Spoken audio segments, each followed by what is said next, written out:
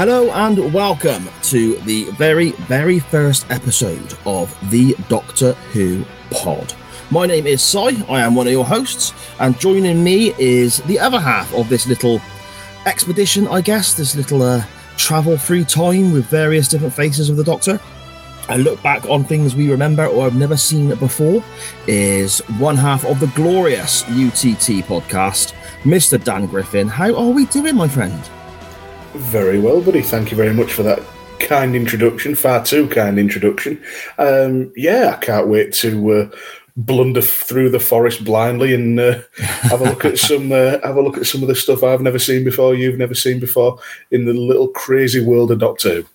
Yeah, I mean, this episode here is very much going to be an introduction, I suppose, an introduction to what we're going to do, an introduction to people listening to you and me and so on, just to sort of give people a rough idea of the plans for the next few weeks, couple of months, or however long we decide to have our first season run for.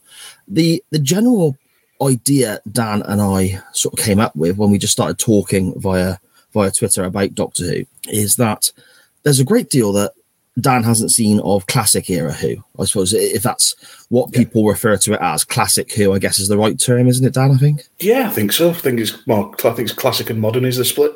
Yeah, something on New Who maybe. Sounds like a milkshake though, doesn't it? But it sounds like a website where people much younger than me buy clothes. Yeah, yeah, very much so. And then there's also a great deal of, I suppose, modern Who that I've seen but skirt over and don't really remember, or I've not seen at all. Big chunks of the Matt Smith era I didn't watch. I kind of fell away from the show then. So with the holes in my knowledge, or the holes in my memories of the show, and the holes in Dan's knowledge and memories of the show, we decided it could be a bit of fun to sort of go back and look at some of these episodes that we haven't seen, or episodes that we remember very favourably, and just sort of trudge through and review certain episodes and certain stories and so on, going back right to the William Hartnell days, right through to now, Dan, isn't it? Yeah, and it gives me an excuse to finally add BritBox to my subscription rotation, which I've been looking at for a long time. But I've my classic Who knowledge is very limited. I think the only bits I've really watched are the 3 Doctors and the 5 Doctors. Okay. Seen those, really enjoyed them. And just one of those things that just, when you think I need to watch something, but you never quite get round to, because it feels like a massive undertaking. And there's so much classic Who that if you're just going to start, essentially I'd need another lockdown and to be on furlough again to get through all of it. Yeah, I know what you mean. I mean, when before we get into how we sort of discovered Doctor Who as fans and kids and so on in the past, what sort of gets me with BritBox having all the Doctor Who episodes and so on, I was so excited when I heard that was there to do. That was there to go and look back on, because I remember being a kid and watching classic Who, I guess, and watching the videotapes of the older series as well. And knowing it all is effectively on this streaming service and I can just watch it whenever I like really excited me. So I subscribed to BritBox thinking this is going to be brilliant. And I found exactly the same as you. Fitting in when I could sit down and watch, say, a 6-part story from 1963 or something, suddenly became a real effort, because I can't watch just sort of 1 or 2 episodes and then leave it till the following day and watch another couple. And, I've got the wife and the kids, and the telly downstairs gets used for various different things. So I've got to try and fit it in around other people in the house as well. It suddenly became a massive thing of trying to find the time to watch a whole story in one hit. But thankfully, now that's kind of eased and is now an option for me to be able to do for a start. But I've been subscribing to BritBox for months and months and months and not actually using it because, as you said, it seems like a massive undertaking trying to get through one of these stories, doesn't it? Yeah, and you're absolutely right with the with finding the time and not wanting to just watch one episode. I'll just watch 20 minutes like a lot of the old ones are split into. It's very much to me like my subscription to New Japan World. It sounds like, because obviously we're both big wrestling fans. I subscribe to New Japan year round.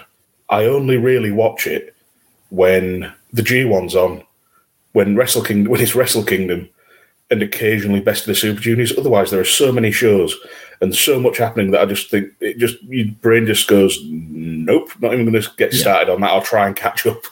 No, it's going to be great to to pick and choose where we go and see what lands for us and what doesn't. Yeah, I think that's going to be a big part of this as well, and why I'm so excited to be doing this. I almost have like the Netflix problem when I look at Classic Who, because there's so much on Netflix, for example, and I think to myself, I want a new TV show to watch. I've got an evening where the wife's gone out or the kids are doing something upstairs. So I've got to tell you to myself, I've got a few hours, I'm going to get into a new TV show. And it takes me probably an hour and a half to pick one.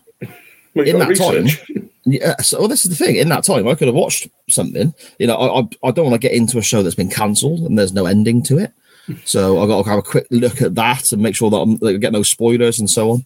And I've had that with Classic Who as well on BritBox, in that I've tended to go and watch series or stories that I vividly remember from when I was younger, as opposed to stuff that I haven't seen, because there's so much there. You don't really know where to start, I guess. That's what I find personally, anyway. I think as well, there's an element of, I want to watch something new. I want to find something new to be entertained. Mm-hmm. But also, I've only got a limited time window, so I don't want to be disappointed. So you naturally gravitate towards things you've seen before. And so it's like a comfort blanket. You're thinking, oh, well, I could watch this, I could watch this. Will it be good? Will it be bad? Nah, I'll just stick that on that I've seen a million times that I know I love.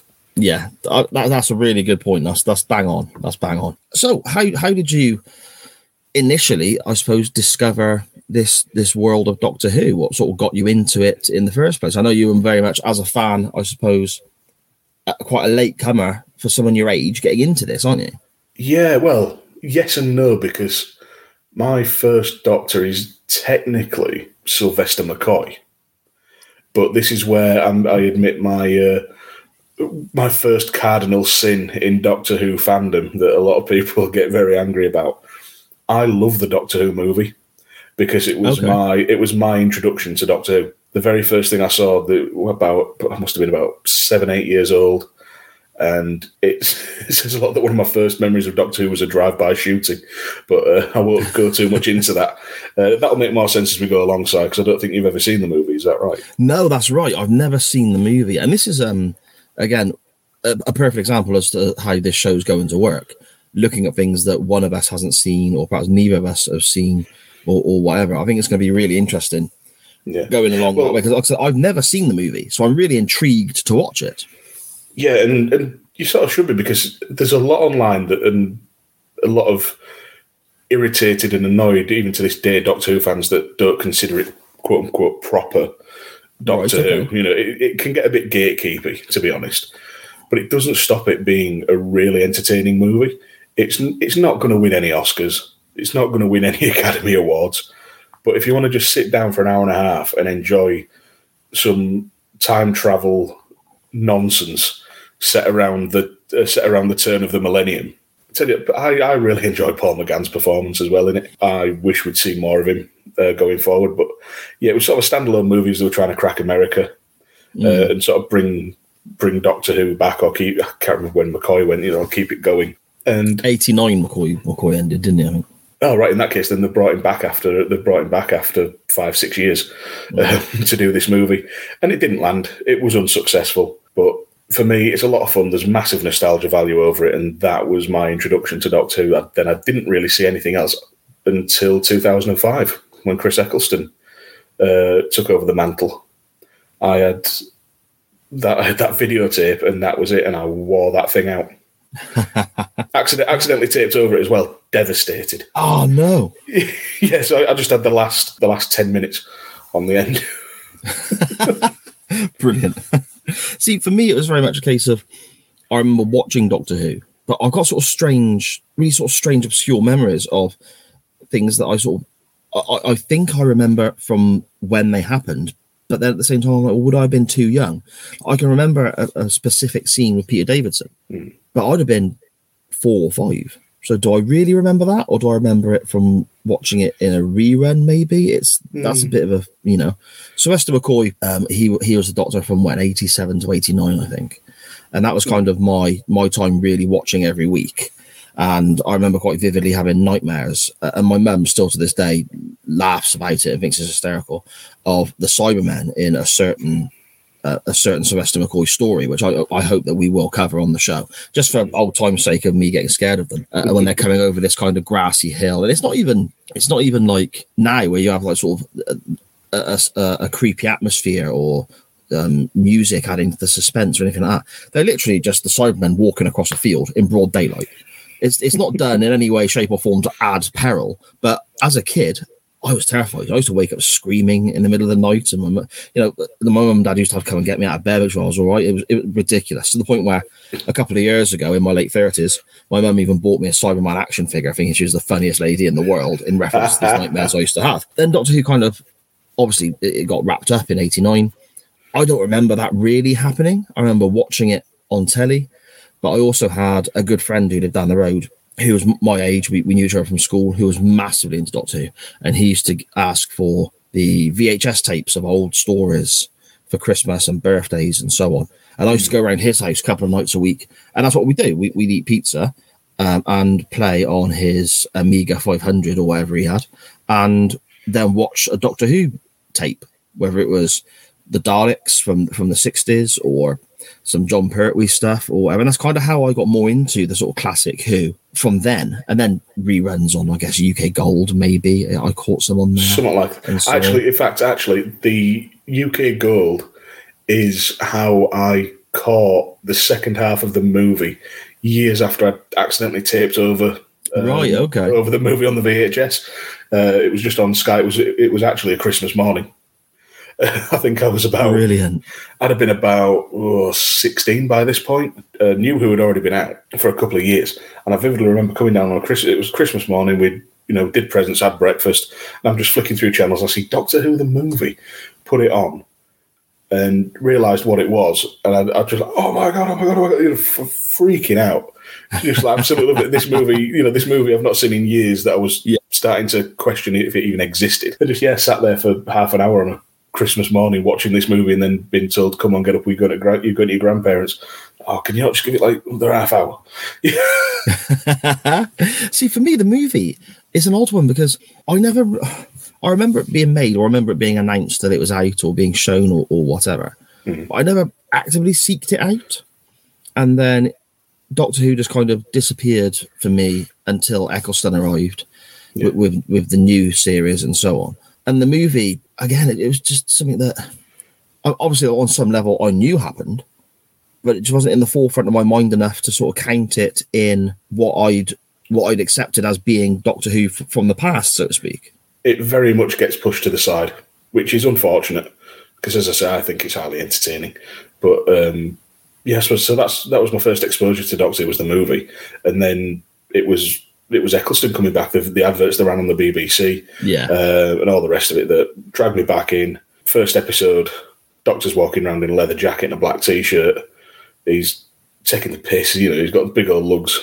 Yeah. And he's not, he's taking the mick out of himself. Yeah, was hooked. Also, Northern Doctor, love it. Yeah, I thought Eccleston was fantastic. And I remember, again, Doctor Who being something very much I loved when I was a kid.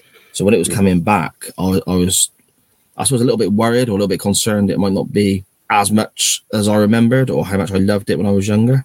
But Eccleston, I thought, was just superb. I loved it. And I was so happy because I enjoyed it, if that makes sense. Yeah. Because I wasn't let down, I guess. It's a different take on something you loved as a kid, but it's still just as good. There's so many reboots and remakes and soft reboots and gritty noir remakes and things like that of older, intellectual properties. And so many of them are let down. How many rubbish Fantastic Four movies are we going to get? Spider-Man 3 ends up being terrible. And I'm sure the Michael Bay movies for like Transformers and Teenage Mutant Ninja Turtles. I mean, Transformers was all right, but it wasn't exactly brilliant. See, I've not seen any of those. That's a conversation you probably do yourself a favour. Anything like that, Marvel, DC, Transformers, all that sort of stuff. That's very much a conversation you could sit down and have with my wife for hours on end because she loves it all. It's never really been anything I've sort of got into. I mean, I never really watched the cartoons back in the day. I never really read the comic books. So I suppose when the movies started to be made, I never really bought into the hype and so on. But I mean, with regards to Doctor Who coming back, I bought into that hype. I was buzzing. And when Eccleston left the show, when Eccleston regenerated and David Tennant arrived, I'm not going to lie, I was very much, I don't want this. I don't want this to change already. Because in my head, I used to think of the Doctor being the Doctor for a long time. Yeah. As a kid, it seemed like probably longer than it actually was. But as a kid, I remember it being like an eternity they were a Doctor for. And he'd come in and done one season, whatever it was, 11, 12, 13 episodes or whatever. And then he was gone. And I was like, oh my God, I'm absolutely devastated by this. This is, I don't want this to happen. But then I think David Tennant was equally as good, if not better. I thought he was fantastic. He really was. I mean, I looked at Tennant, I was thinking, he looks too young. Yes. Eccleston was younger than a lot of the Doctors, but David Tennant, he's too young and he's a bit pretty. He's a bit pretty to be the Doctor. What's going on? But Tennant absolutely knocked it out of the park. But then I can't wait to look back on some of the older Doctors, because in particular, I'm really excited for Tom Baker. Okay. I've seen virtually nothing of him, because he was in the 5 Doctors for one scene. Yeah. Because I don't know if it was money issues or he just didn't want to come back and do it, or he said he didn't want to be involved, but he's since said he regrets that decision. I think I read somewhere. Yeah. Well, Tom Baker managed to steal the show in the 50th anniversary. Yeah. With one bit right at the end. It's fantastic. When Matt Smith's there talking about being the curator of the museum, and I could be the curator, and then you just hear it, I really think you might. That's good. It just, as soon as you hear that voice, it sends the tingle up his spine. Because I know enough about Tom Baker to know his voice. Yes. And I sat there watching it with my dad and my brother in my mid-20s at this point. And I just started flapping about. I was like, and they looked at me and said, well, what are you doing, you prick? Sit still. I was watching that episode with, a great deal of Matt Smith as the Doctor I did not see. And this is something we'll get into the more, I suppose, we look through episodes and go and sort of jump around to different Doctors and so on. But Matt Smith, I didn't really get on with first time round. I don't know if it was the whole Amy Rory storyline. I weren't a big fan of that. I don't know if it was, like you said, maybe he was too young for me, because I always, as a kid, I always looked at the Doctor as being this older guy. Yeah. And then Matt Smith is incredibly young. I think he's actually younger than me, which doesn't sit right with me now as a fan watching that the Doctor Matt Smith was 27, 28 when he took over the role. There you go, definitely younger than me. But in his own words, he has a bit of an advantage because he looks a bit alien. Well, that's exactly what he said. But at the start, Matt Smith was good. In his early days, he did a great job of bringing in just a little bit of grit and anger into the role. But he very much grows into it across the seasons.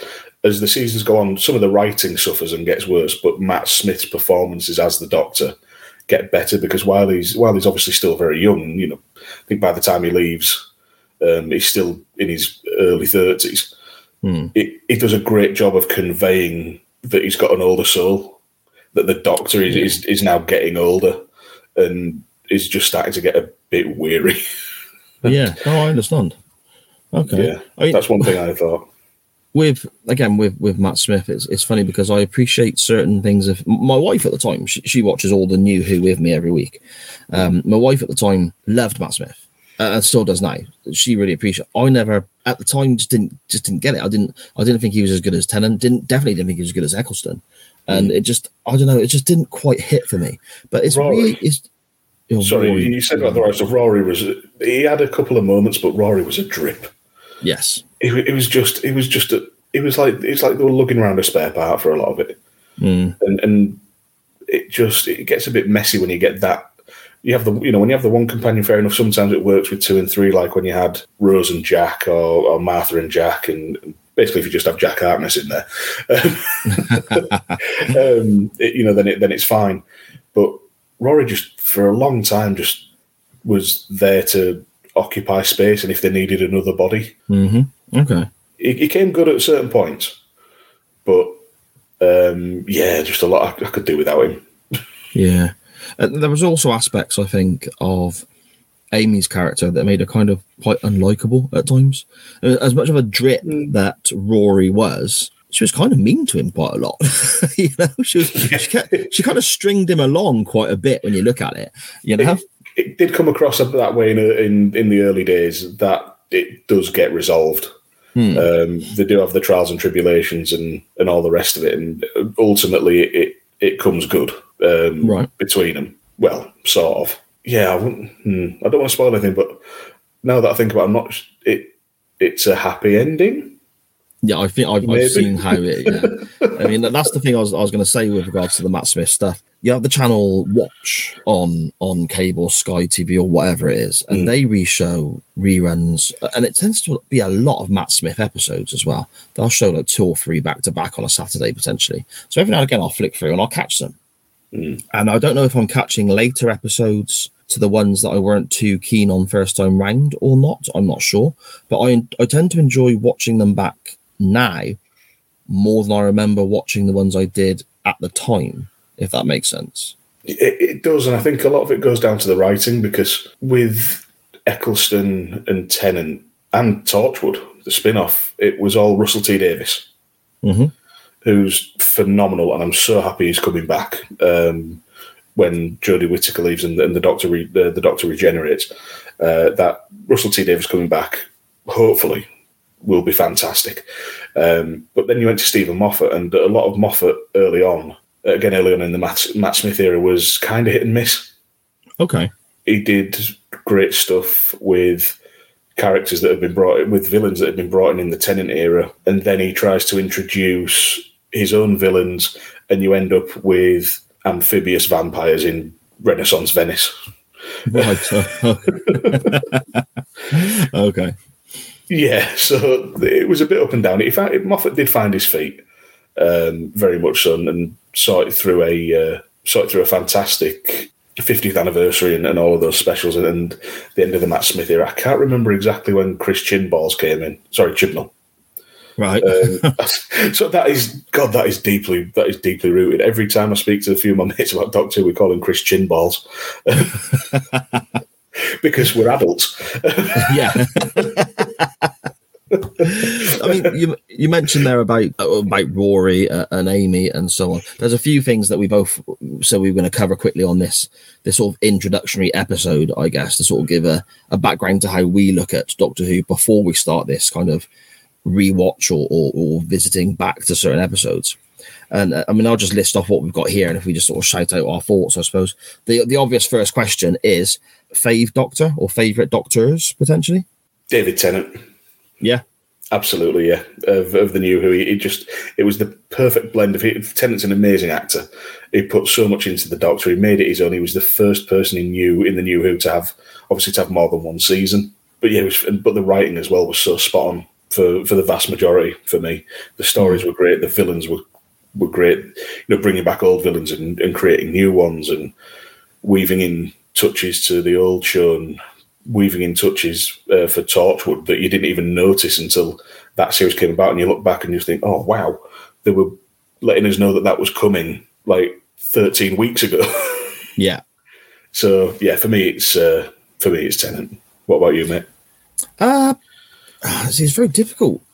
Tennant is right out there for me. I really, really enjoyed watching David Tennant from start to finish, and that end scene, you know, I don't want to go. Even now to this day, that still gets me every single time. You know, every time. So there's that. David Tennant's right up there.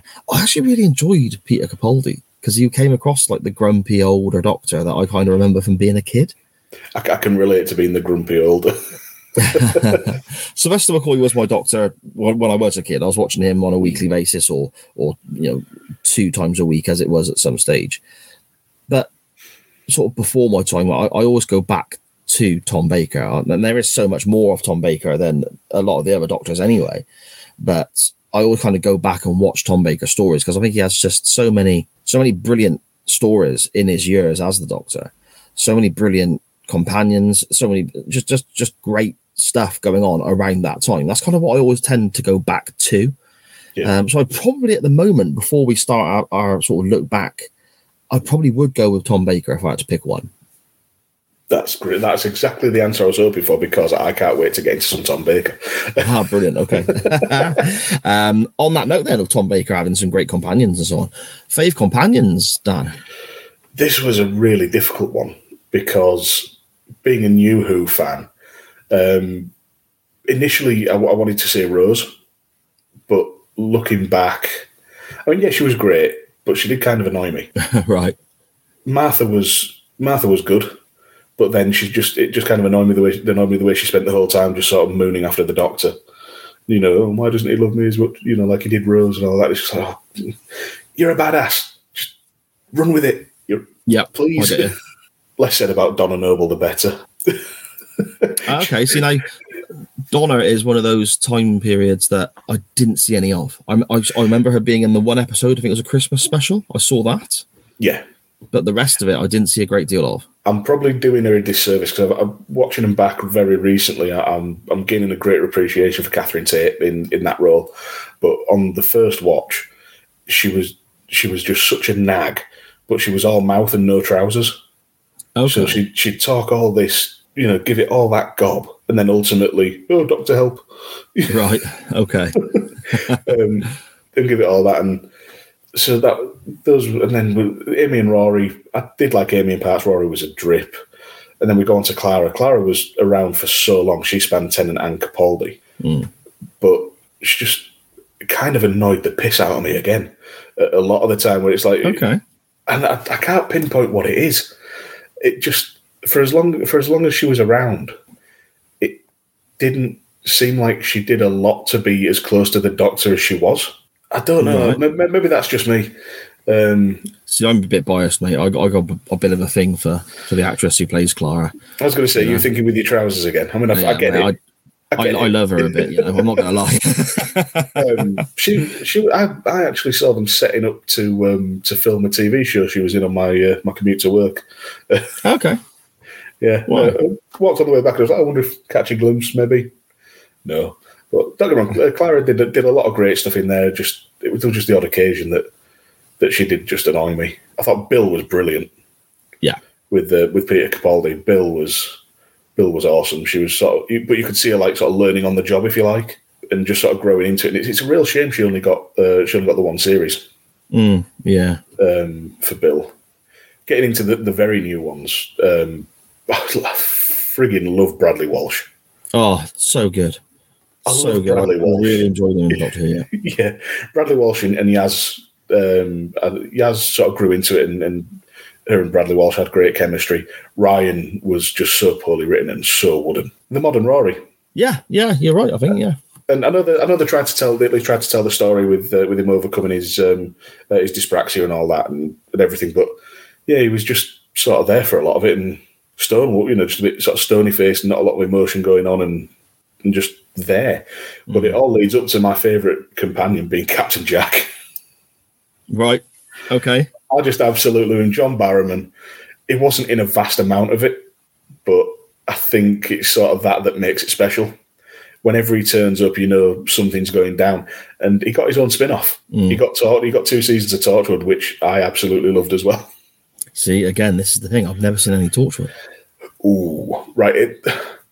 The opening episode is odd. Okay. It's very odd. Or is it the second episode? Basically, one of them, they're hunting basically a creature from beyond the stars that feeds on orgasm energy. Okay. Because it's very much not for kids. Right. But again, that certainly gets better as it goes along. And then they did the special, which was Torchwood Children of Earth, which is only 5 episodes. That is 5 hours of the best TV you will ever see. Yeah. It's worth investing in those 2 series, getting to know the characters and getting on with it to fully appreciate Children of Earth. Okay. I mean, that's something I can potentially jump into alongside what we're doing here, maybe, and sort of report back and let you know what I'm thinking, I guess. Size Torchwood corner. That's it. For me, companions, I always look back at Ace fondly because she was, like I said, the companion when I was watching. I don't really remember much of Mel, who I think came before Ace, was Sylvester McCoy. But Ace was the one for me with her explosives that she carried in her rucksack and so on. Yeah. And she was very much a young teenager of the time, and I was a teenager of that time, so it kind of I sort of related to her, I guess. Leela, I love. I thought she was great. The sort of savage character that we'll get into when we look more at to the Tom Baker times, I suppose, Dan. It's she was great. Again, the Doctor just referred to her as a savage all the time. She just wanted to kill everything. And there's a bit of sort of discussions that pop up all the time between the Doctor and like I said, the chemistry between the two it is great. And again, I keep going back to Clara because I think she's just bloody wonderful. Oh yeah, I mean, like I said, I'm maybe doing Clara a bit of a disservice because by the end, that 3-part with her last 3 episodes with Capaldi, it was a proper wrencher. And I was in the end. I suppose I was pretty sad to see her go, but I think it was time to just draw a line under everything that sort of linked to Matt Smith and let Capaldi sort of fly on his own. Yeah, I agree. I like when the Doctor regenerates and you have companions that cross across that, I suppose. They tend to be involved. I can understand why sometimes it has to be done. I can understand why there are benefits to it. But if you get, say, the Doctor regenerating and then all the companions leave and you start afresh straight away with a new Doctor, new companions and so on, again, that can be a good thing. Don't get me wrong. I can understand why that is of benefit in certain situations.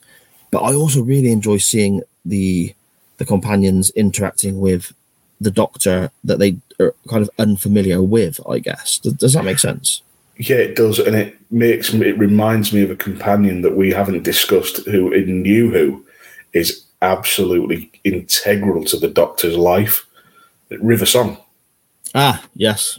She's been there for every modern Doctor bar Eccleston and Whittaker. And the first time we see her, she's saying, I've never seen you this young before.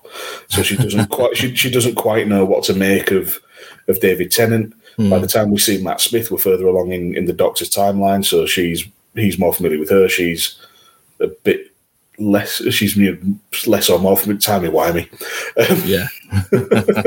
It's just that, and the bits of that relationship that fall into place as it goes along, I think are fantastic. And River's a badass. Yeah, totally. I suppose then, fave villains, I guess.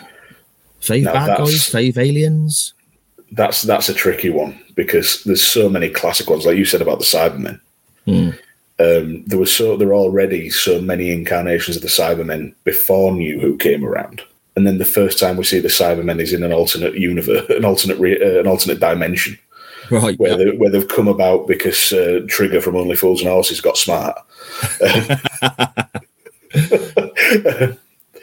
So I kind of have to split it into classic villains and original villains for the new series, or that are original as far as I'm aware. Yeah. You can't go wrong with a good Dalek. Oh, of course. I don't think. Of course. They're synonymous with the show.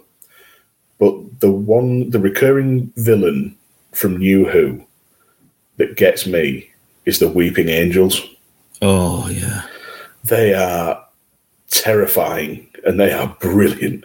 Yeah. A creature that only moves when you blink, but they're so fast that they're just there in your face straight away. Yeah, they zap you back in time and let you live to death. Yep, and it's just they're just awesome. That first episode that they're in, Blink. Oh, we watched that. I remember watching that with my dad, and he worked in London at that time, and they have this montage at the end showing you different statues around London. And he's looking at it saying, I walk past at least 4 of those on my way to work every day. I'm going to be keeping my eye on them.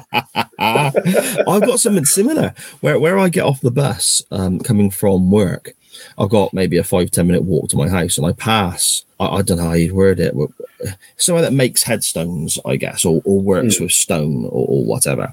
And stone masons. Yeah, okay, stone, yeah.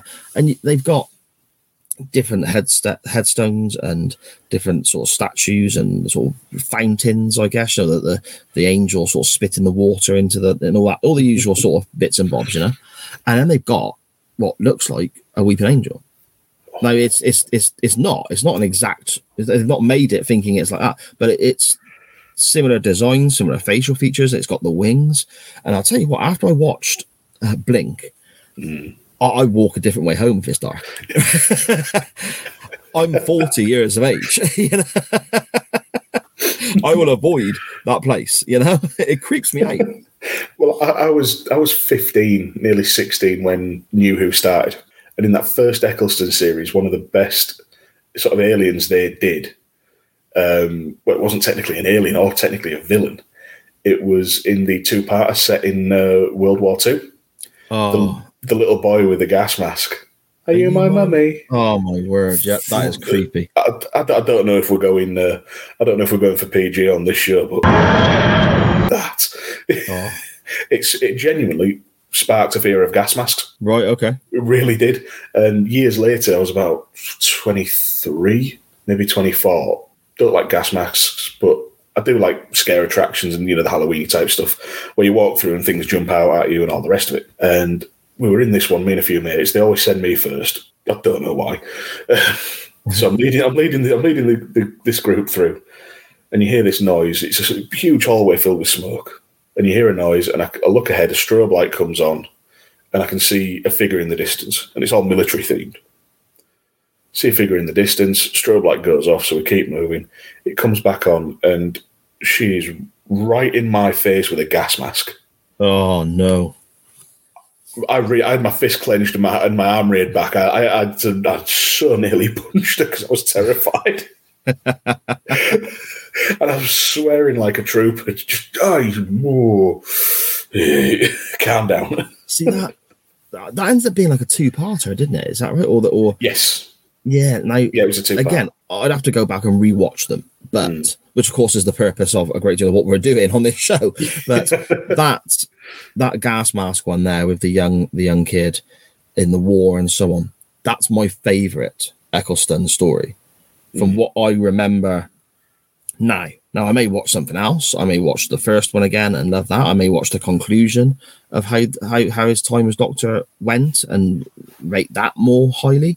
But at the moment, without going back, just the memories of that and the Doctor saving everyone at the end and saying, everybody lives this time, or however he worded it. Yeah. Just that's a great story. That's my favourite Eccleston story at the moment, without looking back. It is well up there. Well up there. And Richard Wilson, he's in the first part of it.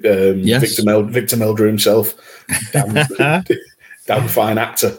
Yes. And they give that little tease where they say you need to go see the doctor, but they actually mean the doctor at hospital. Yeah. So what about you, mate? Go on then. Are you splitting it into classic and modern as well, or are you just going to go for it? I don't know. For me, I get a buzz from watching the modern Who, the new Who, and having references back to the classic stuff. That sort of bridge between the two kind of eras, I guess. At the moment, for a little bit of context for everyone, we're recording this on the 4th of December, so it's a day or two before the end of the Flux series, I guess, the last episode. When the Cybermen popped up, when the Daleks popped up, that I got a massive kick out of that, because that's what I can remember from being a kid.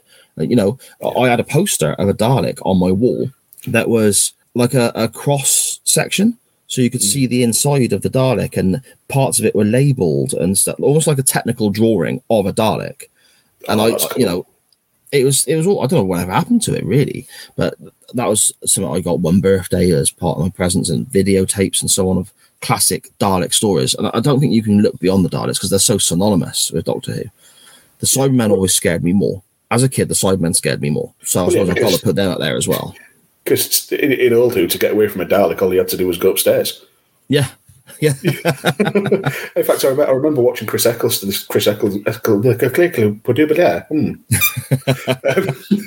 Watching the Chris Eccleston series with my dad, and the minute he saw a Dalek levitate off the floor and start flying, he stood up and walked out of the room. Right. So, no, not having that. Daleks don't fly. It takes away that one.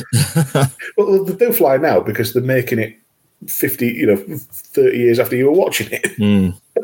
I think it might have happened back in a classic story as well. Was it a Sylvester McCoy story that happened? I'd have to look that up. I may be getting that completely wrong, but I'll have to have a look. But that should be the tagline of this show. We may be getting this completely wrong. Yeah, and that's an important thing as well that I want to touch upon before we sort of finish up today and get into the stories we're going to watch and so on. Neither of us profess to being encyclopedias on Doctor Who. We love Doctor Who. I enjoy watching Doctor Who. I enjoy watching classic Who. I enjoy watching the new Who, the modern Who. But there's people out there, a million people out there who will know God knows how much more about the details of the show and so on than I. So when we are doing these watchbacks, these sort of rating different stories and so on, and just sort of jumping in and out of different Doctors' timelines or eras, I'm going to make mistakes. I'm going to say, I think I remember this when it's wrong and so on. I will do my research, of course I will. But at the same time, it is a situation where I was not pleasantly, sorry. I was quite shocked when I started venturing into Doctor Who Twitter for a start and seeing some of the arguments and so on. I was like, oh my goodness, do people not just... And again, this is only in the last, say, month I've done this. I'm thinking, can people not just enjoy a TV show without having an argument? I don't understand. So you've been on wrestling Twitter long enough to know that is not possible. Well, yeah, very true. Very true. For a lot of people, like I said, we're not experts. We're just two blokes who love a show, and I'm eager to get into the new stuff. The old stuff, and further my education. I think is the best way that I can put it. I want to watch these. I'm intrigued to go back and see how they land, decades later, with me. But it is all opinion. We're not experts. We'll be using a few people's knowledge. Yes. who we both know. Yes. Cheers, Rob, Howard Doctor Who Sherpa. Yeah, cheers, Rob. So yeah, it's going to be fun, and that's what this is. It's something that we're doing for fun because we're both passionate Doctor Who fans without being experts. Yeah, exactly, and that's the thing. That's the key word. I think fun. I want this to be fun to do. I want it to be fun to listen to. Just looking back on a show that has always brought me fun ever since I was a little kid. So that's the big thing, mate. That's the big thing. The general gist then, as we come to a close today, of what Dan and I thought we would do. Dan will very much kind of take control of the new Who side of things, the modern Who kind of things. And I will be, I suppose, more leaning towards the classic Who era. We'll alternate week to week which we watch. We're not going to go in any date order. I mean, the obvious would be to start with William Hartnell and go onwards. But at the same time, we thought we'd just shake it up and have a little look at different stories from different times. We'll start with a classic Who story in the next episode. And then after that, Dan will select a new Who story for us to look at and discuss. And then we're going to alternate that way. And we're going to chuck the movie in halfway-ish, I suppose, through the first season of this podcast. We're looking at doing around 13, 14 episodes to coincide with the 13 Doctors, of course. So, yeah, that's the basic gist of it. Where I'd like to start off then, Dan, seeing as you mentioned not knowing a great deal about him, but being very excited to go back and have a look at some Tom Baker stuff, is with Tom Baker, I think. And I'm going to choose a story that always finishes quite high when you see these online articles or polls or whatever of the best of classic Who or the best of Doctor Who from this era and so on. There are going to be stories that other people, of course, prefer. So this is just literally a case of me picking one that I remember enjoying way back when on the old videotapes and it ranking quite highly. And I don't see a better place to start than with the Doctor's longest running opponents, I guess, villains, the Daleks. And why not see how they came about with the story Genesis of the Daleks? Great stuff. Sounds good to me. I can't wait to see it. Like I said, been eager to get into some Tom Baker. We're starting there. Daleks, always like a Dalek. Bring it on. I can't wait. Yeah, I'm looking forward to rewatching it. I remember it being, it's one of those the VHS tapes that my friend had, and I watched the whole, I think it's 6 episodes, I think. I watched the whole 6 episodes with him one evening before getting picked up by my mum to go back home and so on. And I remember being one of the ones that we watched more than once because we both really enjoyed it. So I'm hoping it's enjoyable for us again now. and I'm also hoping it stands up sort of however many was it, 1975, I think this serial was made, 74 potentially. So it's going back a little way, but hopefully it stands the test of time, so to speak, and we can have a watch of that, make a few notes, and have a chat about it the next time we meet up, my friend. Dear me, 46 years on. Yes. It's in colour. Mental arithmetic there. Starting with one in colour, my friend. Starting with one in colour. Yeah, ease me in gently. That's it. Okay, so then, before we go, Dan, do you want to let everyone know whereabouts they can find you online, my friend? You can find me on Twitter at DanGriffin21, usually tweeting about wrestling, to be honest, that's 6 weeks out of date, movies that are 25 years out of date, or Doctor Who that I'm rewatching for the 7,000th time. You can also find me on the monthly pay-per-view reviews for 90s Wrestling Podcast, which may have had a name change by the time this comes out. We shall see. Okay. I don't know what James's plans are there. I can't say too much. Find me on Unbooking the Territory, which I do every week with UTT Rob. We're looking at the first and last of professional wrestling, but please do go back and listen to season 1, where we looked at the highest and lowest rated episodes of the Monday Night Wars by each creative period. And finally, we've got a side project. It probably won't mean much to anybody listening to this if you've come for Doctor Who content, but we're doing Unbooking the Tankatory, where we're looking at the life and times and career of one Tank Abbott. Yes, I'm looking forward to that. You can find me on Twitter at SJPWords, where links to my other shows, again, wrestling, there's music content, all sorts of stuff. If you follow me there, you can find everything you need to know with regards to what I do at SJPWords. But most importantly, you can follow this show on Twitter at the Doctor Who Pod. Simple as that, at the Doctor Who Pod, all one word. Chuck the show a follow. Let us know what you think. Let us know if you'd like us to look at any particular stories from the past, any particular doctors, any particular companions discussion, anything at all. Drop us a tweet, drop us a message, drop us a DM, and let us know what you think. Dan, I'm really looking forward to getting into this project with you, my friend.